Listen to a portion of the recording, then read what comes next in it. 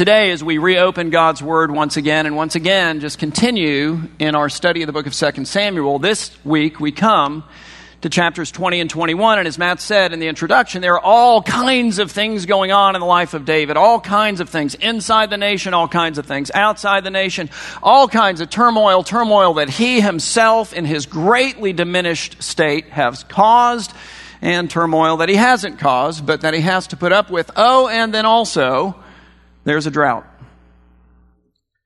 There is a great big, huge, desolating, devastating drought. And I say it that way intentionally because that's not how we experience it here in South Florida when there's a drought, is it? It's not. I mean, I don't work for the water management district, I'm not a landscaper. I'm sure there are all kinds of devastating effects of droughts here in South Florida that I just don't typically experience as we live through them very occasionally here, but I'm really mostly unaffected, I'm not going to lie. I think the biggest challenge that we face when we face a drought in South Florida is this ethical challenge of, all right, am I going to comply with the water restrictions imposed upon me by the city, which basically says, Tom, you can wash your car like on Tuesday between 1:31 and 1:33 a.m., and you can water your yard on Thursday between 1:34 and 1:36 a.m. Am I going to comply with the water restrictions, or am I not? That's it. And here's the deal. For me, no problem. And here's why. Much to the chagrin of my wife, I hardly notice that we have a yard. It's a fact. She said to me the other day, the bushes need trimming. I'm like, we have bushes? So, she hates that. But some of you guys have trophy yards. And you know who you are. And here's the thing. We also know who you are, because the last time there was a drought, this is what it looked like in your neighborhood. Brown yard, brown yard, brown yard, brown yard. Here's your yard. You ready? Green yard, amazing yard, all kinds of flowers yard, brown yard, brown yard, brown yard. And don't think we didn't notice. But, so either it's only raining at your house or, but it's really not that big a deal. In David's day, it was a really big deal. Okay, so in our day, we have a drought. All right, you know what? Our grass dies, at least if we're honest. Our grass dies. In David's day, they had a drought. Okay, the food supply for the whole nation dies. So put that in some scales.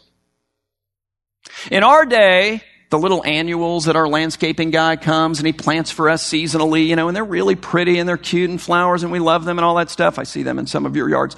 All right, they die. That's the deal. And we're miffed by that. We're a little upset. We probably call the city and say, hey, look, is there some kind of an exception or something where if you've done landscaping, you can actually water your yard more? I mean, how does that work out for me? Because I've got like $400 in these annuals and so forth, and we're a little upset. We're inconvenienced. In their day, when there was a famine, when there was a drought, the livestock they depended upon for life died. So the point is, our landscaping suffers and part of it dies. Their entire nation suffered and part of it died. And the longer the drought lasted, the more death it brought. So we come to these stories, and chapter 21 in particular, and we think, man, I don't think I can relate to that kind of a drought. But as I thought about it, I thought, there are other kinds of droughts, and we experience those. I mean, I think that we can certainly relate to droughts that cause us to suffer, to droughts where the longer they last, the more death that they bring. I'll give you some examples. I think that many of us here today have experienced financial droughts. Maybe most particularly the last 5 or 6 years. It has really been rough for some folks. So here's the deal. Your yard didn't die, did it? You didn't turn the sprinklers off. You didn't go, good grief, we're spending too much money on water to keep the grass green, so shut that down. That probably did not occur for you, but some of your dreams did die. Some of your plans did die. And here's what else. Some of your self-worth, some of your value in life, some of your sense of significance that you've been manufacturing for yourself and sinfully tying to your ability to store up and accumulate stuff, when that dried up, that also dried up. And the longer the drought lasts, the more death it brings. I think that many of us here today can relate to the idea of a relational drought. So your grass didn't die, but your marriage did, your friendship did, your relationship with a son or daughter or a parent or a child sibling, a coworker did. I think some of us have experienced emotional droughts, and oftentimes those are connected, aren't they, to the other kinds of droughts, be they what other kind of drought it is. But so your sense of significance is tied to your finances, and your finance tank, and guess what? You tank. You go through the relational drought, and now you have an emotional drought in addition to it. But then there are some of us who can't figure out why we're in this emotional drought. We look at our lives objectively, and objectively we have to acknowledge it, and it takes a little effort. We have to acknowledge that as we look around, okay, look, maybe it's not perfectly green, but it's pretty doggone green. And yet here's how it feels. Brown. And your yard doesn't die, but some little piece of your heart, it seems like, does. And so, as we continue today with our study of the book of 2 Samuel, we come to chapters 20 and 21, and in 21 we find this drought that we actually can relate to. And if you've done your personal worship this week, which means if you've gone on our website, you have figured out what we call personal worship, it's real simple, and you have taken this passage of Scripture that we give to you at 12:01 a.m. on Monday, and you have systematically, according to this plan, prayerfully and worked through it, reflectively worked through it, maybe even journaled through it, then you know that God is the one who brought this drought into the life of David, and not just into his life, but into the life of every single person in the nation of Israel. And that too is a point of commonality, because one of the things that we understand here at this church is that we came this morning to worship and to sing our praises to and to pray to and to sit under the word of an altogether sovereign God. A God for whom not one molecule in the entire universe is outside of his control. And so we need to own the implications of that. The implications of that are, among many, many others, that he controls everyone and everything, and therefore every drought that I face or that you face in the entirety of our lives has been brought into our lives, or at least allowed to enter by our great God and King. And incidentally, as with them, so with us, God brought this drought into their lives for a very particular reason, and so it does with us. He has a purpose in absolutely everything that he does, and if you've done your personal worship, what was the purpose there? Well, the purpose there was to get them nationally to deal with an old sin. And I don't think that's always the case. I don't think you can always tie your drought to some sin in your life, but I do think that a lot of times you can tie at least some piece of your drought to some sin in your life if God gives you the grace and the humility and, frankly, the courage necessary to stop looking out here and to look in here. That's a hard thing to do, particularly when there's been a lot of loss. You'll oftentimes find that maybe you don't have the whole share of it, but there's sin in here that needs to be dealt with. Sin in here that needs to be brought to the Lord. Sin in here that needs to be put underneath the blood of Christ. There is an atonement, a covering for my sin and your sin and their sin that needs to occur, and frankly make sense of this really odd story in 2 Samuel chapter 21, at least for me. Because how did God deal with their sin? He didn't take and cause them to pay the people who actually committed the sins. He takes 7 innocent, at least in regard to this particular sin, men, and they are hung on a tree on a mountain. And the sin of the nation is covered over. And the drought is lifted. Now, what is that if not the story of Jesus, long before you ever get to the story of Jesus? Like 1,000 years before the story of Jesus, you've got the story of Jesus all over the Old Testament, all over the Bible, all over these stories in chapter 20 and 21, but we see it here as well. So who is Jesus?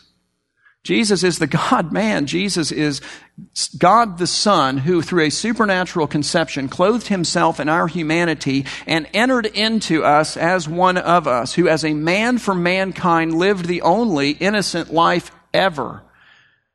And then on a tree, on a mountain, sacrificed willingly that only innocent life, that infinitely valuable life, since he is also God, for all who would claim his blood as the covering for their sin, his resurrection as the evidence of their eternal life. See, that's who Jesus is. That's what Jesus has done. He's done it for me. He's done it for you if you call upon him in faith. And that's how we see him in this otherwise kind of odd story. But as I worked through that story this week, I'm like, all right, what do I want to talk about here? Like, Lord, what do you want said? And I think that what we ought to talk about is what to do in the midst of the drought. Because the droughts come. So what am I supposed to do when the drought comes? And hey, by the way, what am I not supposed to do when the drought comes? And here's the deal. We don't find the answer to that in 2 Samuel 21. We find the answer to that in Psalm 4, which is the prayer that the chronicler of 2 Samuel tells us in 2 Samuel 21 that David prayed in the midst of this drought. Guys, he wrote it down and he gave it to the choir master that we might read it. And what he does in this is he comes to us and says, oh, okay, you guys are in a drought? All right, here's the deal. I've been through some droughts. You might have read that, 2 Samuel 21, kind of a cool deal. Well, not really. It was actually pretty devastating, but you get the idea. Here's what to do in the midst of a drought. And then here's what not to do. David says this, Psalm 4, verse 1, and I want you to feel the passion because it's huge. I want you to sense the desperation in this man's heart because it's massive. I want you to think about what it must have been like to be him, the king of the nation that is languishing under the drought year after year. Guys, the drought doesn't last 3 hours or 3 days or 3 weeks or 3 months. This drought, when this prayer is prayed, has lasted 3 years. How many seasons and cycles of harvest now have they missed? How great is the panic? At the height of it all, David cries out to God and he says, answer me when I call, oh God. And you can hear his desperation. And I think you can relate to that, can't you? Because here's what droughts do, and they do it by design. And again, not by my design and not by your design. The reality is that if we got to design our own lives, there'd be no such thing as drought. Nobody would ever have a drought. We would never sign up for a drought, ever. By the design of God, here's what droughts do. They present us with riddles that we cannot solve. They offer to us questions that we can't even fathom, much less answer. They come to us with problems that in our own strength we cannot face and we cannot fix. And so then, what else do they do? Having brought us to the end of ourselves, they drive us not away from our King, but they drive us to the only one who can fix it. There's one solution, he's got it. There's an answer, he alone knows it. There's a fix, and he alone is the one who can do it. And so David, no doubt in distress, comes to God and he says, answer me when I call, oh God. And then he says, of my righteousness. And I think if we're really going to be honest, in the midst of these droughts and all of the implications and pain and suffering and all of that stuff attached to that, in our anger, in our bitterness, in our cynicism, in our impatience, in our, you've got to be kidding me, not 3 hours, not 3 days, not 3 weeks, not 3 months, but we're now on 3 years. Okay, in the midst of that, righteous might not be the word that at least in our passion we would want to ascribe to the Lord. And yet, is he not altogether righteous? Even in the midst of our droughts, can we charge him with fault? And he's more than that, David says. It's more penetrating. He says, O God of my righteousness. What is he acknowledging? That he isn't righteous. That I'm not righteous. That you, sorry if I don't know you, but you're not righteous. I'm sorry. Righteousness is God himself, so that kind of rules us out de facto, does it not? And that we need righteousness. There is a covering for sin that must be done, and I can't cover my sin. All I seem to be able to do is add to it. How about you? There's an issue that I can't fix, and neither can you. And the idea is the man on the tree on the mountain,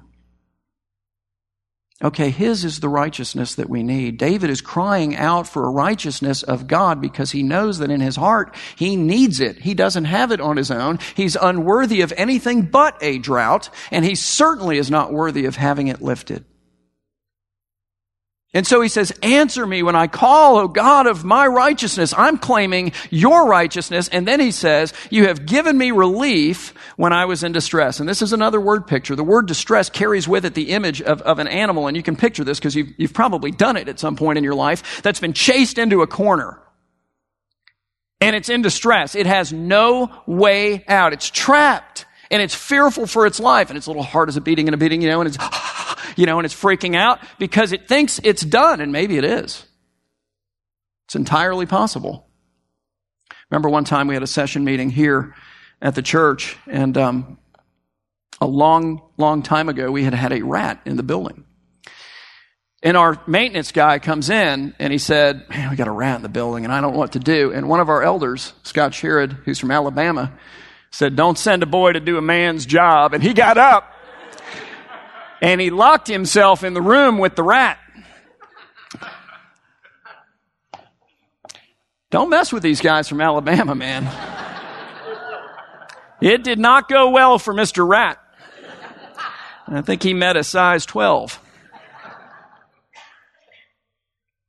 You can relate to it though, can't you? You're in a corner. And you're racking your brain, and with all of your intellect, there's no way out. You're overpowered and you're overwhelmed. So it's a riddle you can't solve. It's a question you can't answer. It's a problem you can't fix. You're in a corner and there is absolutely no way out, at least by your own design and devices. And yet David says, answer me when I call, O God of my righteousness. And then he looks back into his past, this past that we've studied all year long, to the many times that he had found himself in a corner that he couldn't get out of. That should come to mind for you now, these stories. And how God rescued him. And he says, you have given me relief. Literally, you've made room for me. You've made a way out for me when I was in distress, when I was trapped in corners like that before. And so now he says, be gracious to me again. Once again, he says, hear my prayer once again. Give me the answer to the riddle, the answer to the question. Fix the problem. Let me out of the corner. And as I thought about that, I thought about David's drought. And I thought, okay, so what is it exactly that he needs? I mean, it's a drought, so he needs what? Rain. Okay, where does rain come from? Do you make the rain? Like you get your water bill at the end of the month and you think, good grief, we're spending this much on water? This is ridiculous, right? I mean, like, wait a minute. Why are we running the sprinklers? Honey, just tell me when you want it to rain. And I'll just set it according to the sprinkler schedule. We'll save some coin. Is that the way that it works? Like you were miffed at your neighbors with your, because you have the trophy yard the last time that there was a drought because, you don't even have sprinklers. You just make it rain on your yard alone. Is that the way that it works? Does the weatherman make it rain? The weatherman can't even predict when it's going to rain. Rain comes from heaven. And it's curious. I mean, I understand that we get scientifically how rain works. That's fine. But it's curious. It works that way by design. So by design, we stand on a planet in which the rain that we need, and water represents life, falls down literally on our head from above. Have you ever thought about that? The Lord designed it that way. Could have done it a different way. It's very creative. Rain comes from heaven. And that's true in the kind of drought that David is facing. It's true in the kinds of droughts that I face. It's true in your drought too.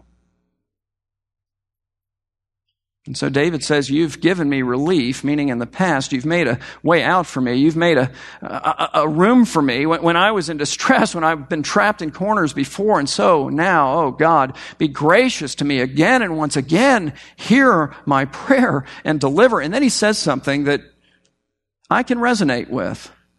And that's probably not a good thing.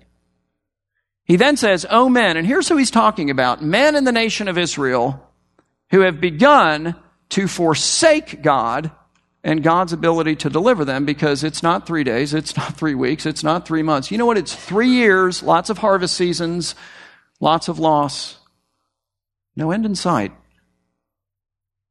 He says to that crowd, how long shall my honor or my glory, the point being, as your king, be turned into shame? Here's how this works. David is the God-ordained, God-anointed king of the whole nation of Israel, God's people. Okay. David, as that king, has been given a God-appointed privilege. And it is the God-appointed privilege of crying out to God on behalf of the whole nation when it's in distress, like, well, here. And the implication in that God-given privilege is that God will hear him when he does. But now it's 3 years. And the death toll's accumulating rapidly. And what's happening politically and spiritually within the nation is people are going, yeah, I don't think David has the ear of the Lord. They're abandoning the effectiveness of the prayers of their king in the midst of their pain. And the reason that speaks to me is because I think we do the same thing, only we do it with Jesus. It's like, Lord, I can trust you for 3 hours or 3 days or 3 weeks. I'm a little less happy with that. I'm not going to lie. 3 months, it's pushing it. 3 years? 13 years? 23 years? That's the temptation. You know what? Thanks, we've talked. You didn't come through. So now I'm going to go make rain for myself. Oh, really? You can make it rain? That's the way it works? Rain comes from heaven. David is coming to us and he's saying, hey, listen, I get that temptation. Trust me on that one. I do. But when you're in the midst of a drought, that's exactly what you're not supposed to do. You don't run from the king. You run to him. And so he pleads for us.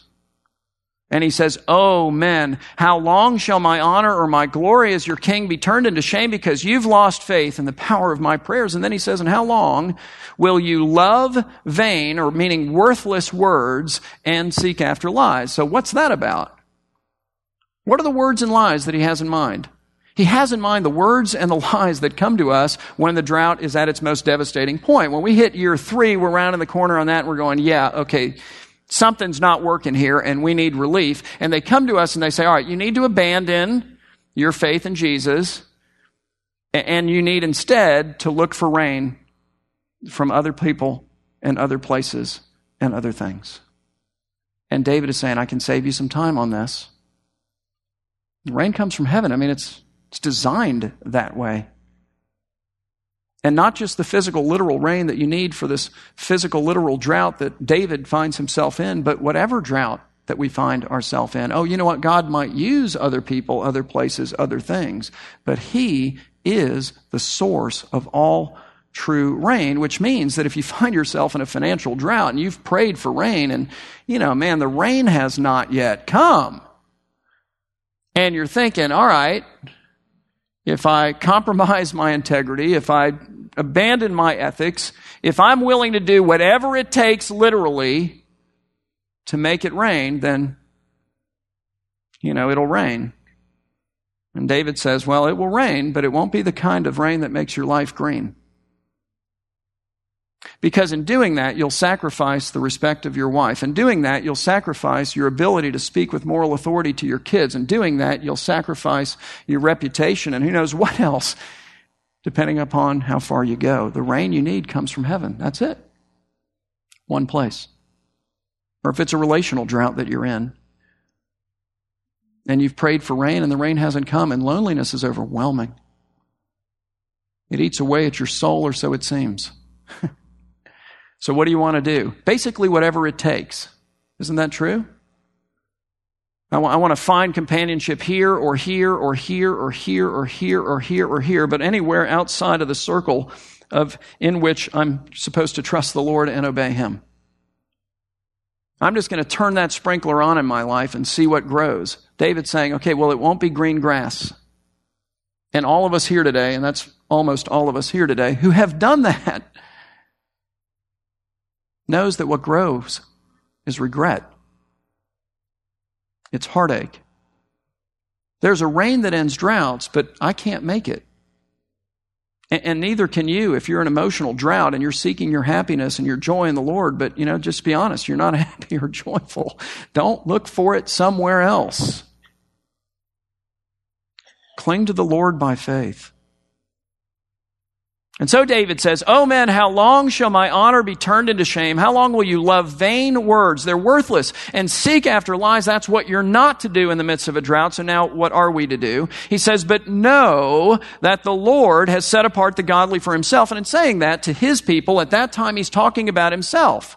But to us, well, our king's Jesus. And so he's coming to them and us, two very different kings, David and Jesus. And he's saying, listen, here's what you need to know. And know is an experiential word.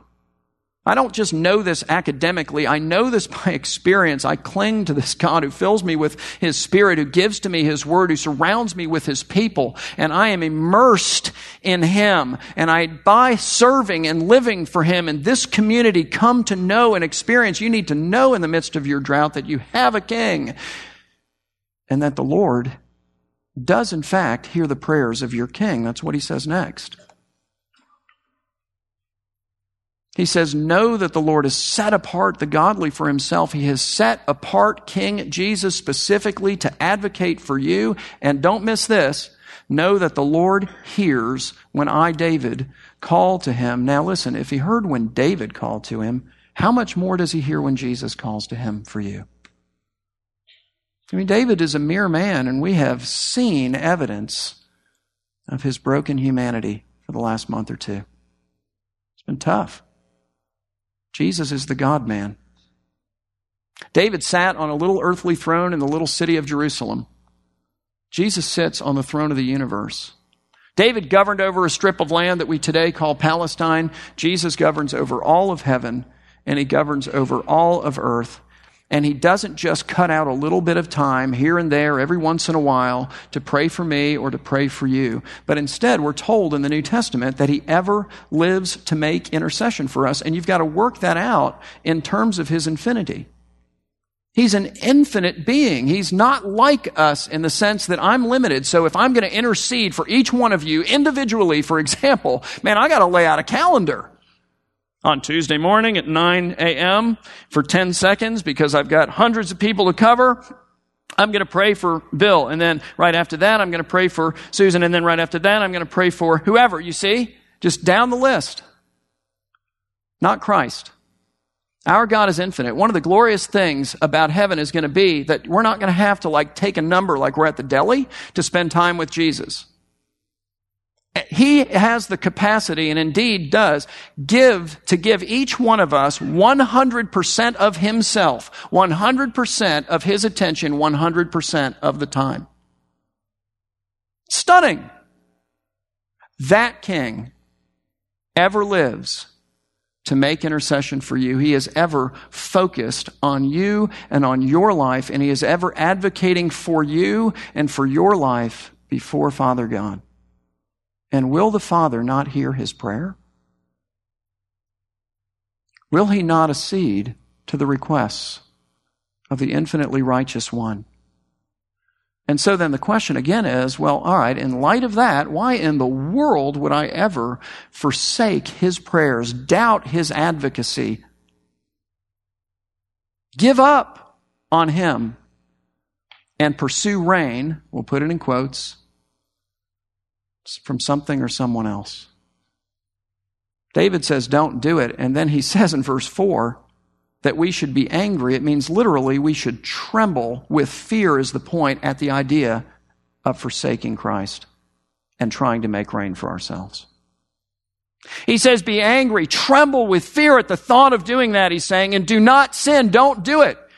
Then he says, ponder in your own hearts the foolishness of such a move, and do it on your bed. Now, why is that? It's kind of an interesting statement. Ponder in your hearts on your bed. I thought about that this week, and I think the reason for that is that's the place, and maybe the only place, where all the noise stops. I mean, all the kids are finally in bed, and, we've shut the TV off, and we finally have shut it down, and we get in the bed, and we pull up the covers, and if you're like me, you're still awake. If you're like my wife, she's gone in 2 seconds, just gone. And I'm so envious. So then I repent of my sin of envy. But all the noise stops. Except for the noise in here that you can now finally hear. Ponder in your heart in a place of solitude and silence and without distraction. A place where hopefully you can maybe hear His voice speaking to you. A place where you can root out any voices in you of temptation that are saying, you know what? Forsake Him. Go this route. This is water. This is rain. It's not. David says, be angry, tremble with fear at the thought of doing such a thing, and do not sin. Ponder the foolishness of such a move in your own heart, on your own bed, he says, and be silent that you might hear what's going on in here and deal with it. And then he says, and offer right sacrifices. What he's saying there is, and then repent of your sin of doubt. And of all the different ways that every one of us has tried to make rain for ourselves. Oh God, I've tried to make my life green and it's like an herbicide. Repent of your sin, and here it is. Put your trust in the Lord, for your King will not fail you. But here's the problem. He probably also won't deliver you how you want Him to and when you want Him to. And there's a humility that needs to be evidenced in us as we receive that. We've got to place ourselves under that and say, you know what, Lord? Honestly, I think you ought to do it now, or even yesterday would have been better, but I'll take now. And I think you ought to do it this way. Really? Or can you just say, I entrust it to you? And you do it your way. And whatever way that is, well, then I confess that will be the best way. So He will deliver you how and when He wants. And between then and now, He'll sustain and see you through. You'll come to know Him in the drought probably better than you ever otherwise could. And so then what David does is he kind of personally demonstrates the effects of this kind of trust. He says, there are many who say, who will show us some good. And so David says, lift up the light of your face upon us, Lord. Look upon us with favor, he's saying. And then he says this, and notice now he says this while the drought's at its peak, while everybody's talking about what's wrong with the prayers of David, you know? There must be something in his spiritual life that is corrupt and God isn't listening to him. And look at all the bad things that he's done. And they've got some stuff to throw eggs at, don't they?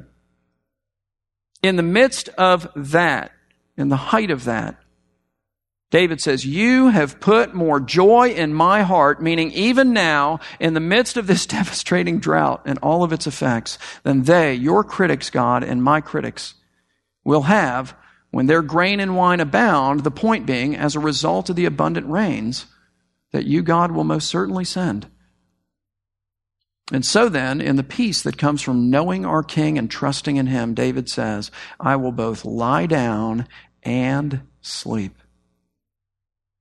It's a picture of a man at rest in the midst of chaos. I will both lie down and sleep. It's confidence that comes not from him. He's stuck in the corner. He's like, what is the riddle? Here, Lord, take the riddle. I will both lie down and sleep knowing you've got it. For you alone can make it rain. You alone make me to dwell in security and safety. So, as we come to chapter 21, we find David and all the nation of Israel facing this drought. And even though, again, I think the biggest challenge we face is an ethical one, I think we can relate. Because God purposefully brings droughts into our lives as well. And they're difficult. They're desolating. And among their many purposes, they are to drive us to Him. And so then in Psalm 4, David comes to us and says, all right, I got a little experience in this area. So here's the deal. You're in a drought? Great. Here's what you need to know experientially. You don't need to be casually associated with this idea. You need to be heart and soul into the knowing of this. You need to know that you have a King, and in your case, He's far greater than David. He's Christ. That He has the ear of the Heavenly Father, who can deny Him and will deny Him nothing. And you need to trust that in His timing and in His way, which is the best way, He will deliver you. And in the knowledge and the trust of that, you need to lie down and get some rest. You need to find joy and the ability to sleep. And then here's what not to do. Don't doubt him. Don't doubt his love. Don't doubt his wisdom. Don't doubt his care for you. Don't doubt his power. Don't doubt whether or not he actually has your attention or whether he's too preoccupied because he's got a schedule to keep and he can't focus on, wait, we covered that. He's infinite. Don't doubt that he will in the end deliver you in a way that's better than any deliverance you could imagine or affect. Don't doubt those things. And don't look to other people or other things, even including yourself, for the rain that really and truly can come only from him. So I don't know how that applies in each one of your individual circumstances. I just trust that it does, and that the Spirit of God can take it and say, okay, here's the message for you from this today. So let's pray that we all get the message. Father, we do thank you that there is rain in the heavens, purchased and laid up there by the eternal Son of God, who became a man and is a man for mankind, for us, for me, for everyone here who claims him, lived the only righteous, innocent life ever, and then laid his life down on a tree, on a mountain, in my place and theirs. Lord, that our sin might be forgiven, and that in the end, when your droughts have accomplished all of their good, and dare I say, even kind purposes for our lives, they might be eternally lifted with the kind of rain more refreshing than anything we can ask for or even imagine. We thank you, Lord, for him. And I pray that in our droughts, we run to him. In Christ's name, amen.